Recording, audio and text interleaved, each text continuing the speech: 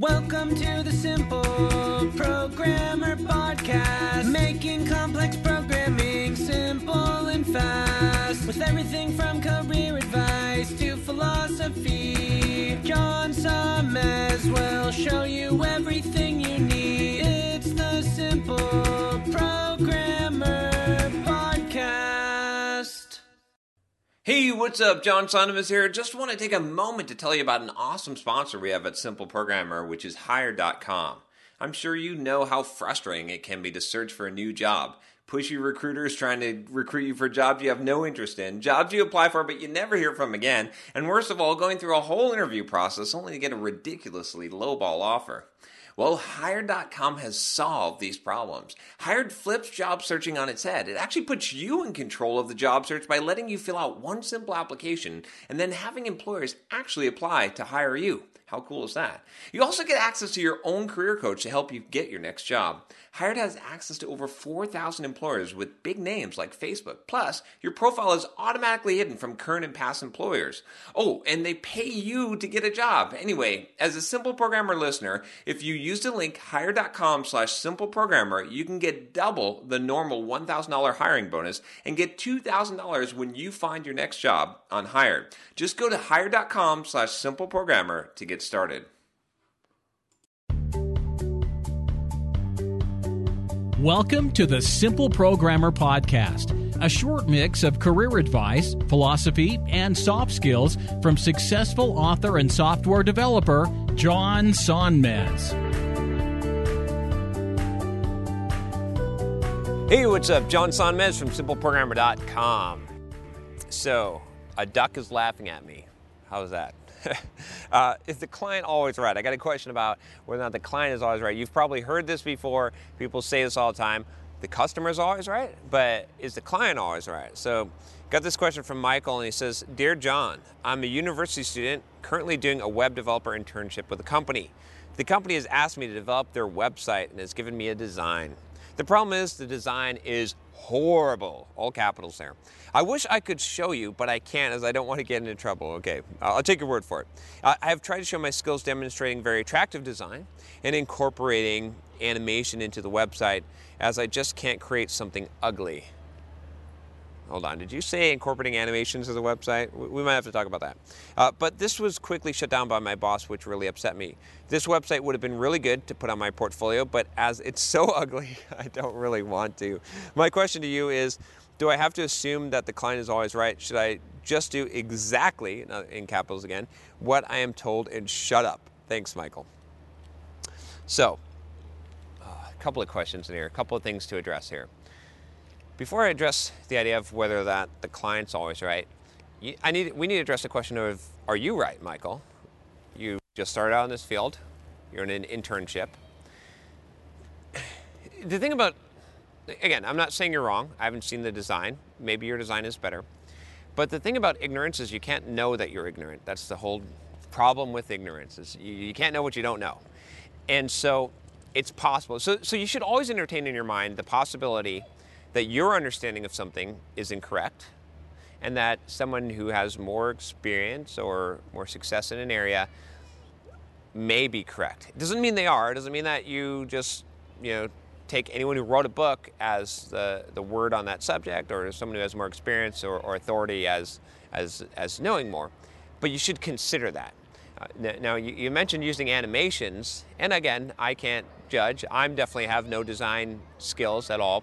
But, I know enough web designers to say that if they heard someone talk about using animations in a design, that they would probably think that that was a bad design. So, again, not trying to judge your particular skills. I haven't seen any of it. I'm just saying, I just want to preface this by saying that it's better to take a slightly more humble approach and not just assume that you have a better design and that their design is horrible. It may be horrible. It totally may be. Your design may be wonderful. But if you come with that assumption, first of all, you're not going to be teachable if it is not true. And second of all, your attitude and your approach, the way that you talk to your boss and your client in that case, is going to be, it's not going to be good, right? You're going to come off the wrong way. You're not going to be able to communicate your point. You're not going to be able to give them a better design and explain to them why. So I think it's important to start with that. Now let's talk about, the idea is the client always right? And how could you influence or change that? So if someone's paying you to do something, ultimately what you've got to decide as soon as someone is going to pay you to do something is you got to decide, am I going to accept the money and do what they tell me to do ultimately, or am I not going to work with this person? And you should define that up front, right? So, if someone is paying me to do something that I don't feel comfortable doing, I'm just not going to do it, right? But I need to define that up front. So you talk with them and you say, okay, well, you're hiring me for this position. If I totally disagree with the direction that you're going, how much input am I going to have? You got to understand that, right? And ultimately, you got to make a decision that says, if you're going to actually take the money, then ultimately you've got to do what they're paying you to do, whether you like it or not. If you don't want to take the money, that's totally fine. You can say, no, I will not be part of this. That's fine. But you got to make that choice, and you got to make that clear up front. And that doesn't mean that you shouldn't try to influence the situation, right? As a professional, a software developer or designer or whatever, any kind of professional, you want to say, look, if you do this, this will be bad. This is not good. This is not good design. This is my professional opinion about it. I highly recommend that you don't do it. I'm giving you what you should say in a very brief format, but you should do it in a much more tactful way, in a much better way, and you give them the sort of guidelines. You give them from your professional experience. It's important that you do that, and then ultimately you say, but it's your decision. As long as it's not a moralistic type of thing where you're absolutely just won't cross this line. They're not asking you to do something like cut off a patient's leg that doesn't need an amputation or something like that. Then you're ultimately going to do it. You can say, look, I've given you what I've thought about it. I feel, I've had people come over to my house and they said, well, they're designing something or doing some kind of work, and they're like, well, this is what I recommend. Like, ultimately, you can do this if you want to do it this way.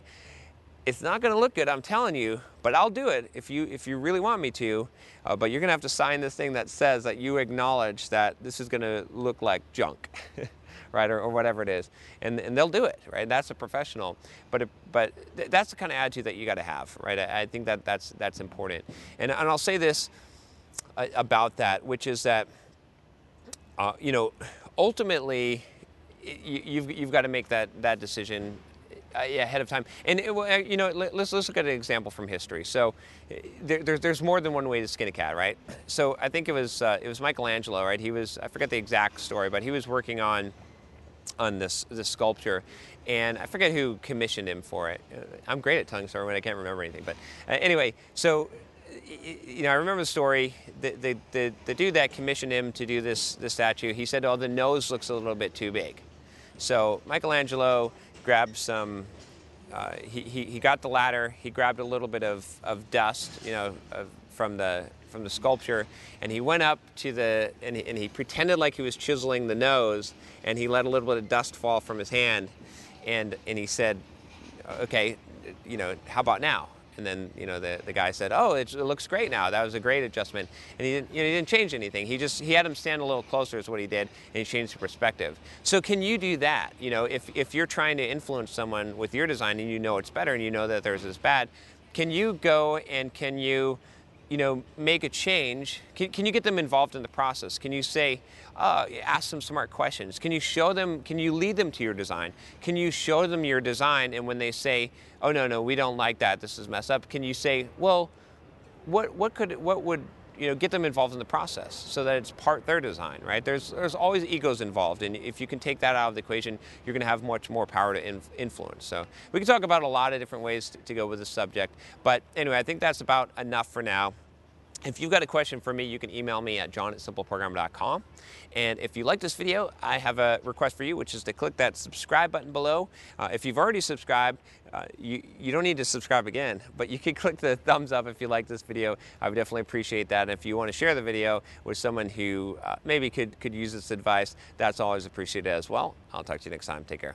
Hey, what's up? John here. Just wanted to make sure you aren't missing out. Only about half the content I put out is on this podcast. This podcast is created mostly from the audio from the YouTube videos I put out daily. When you get a chance, head on over to youtube.com/simpleprogrammer and click the subscribe button to get access to 2 to 3 new videos every day. Even if you prefer the audio format, make sure you subscribe at youtube.com/simpleprogrammer so you can check out what you might be missing.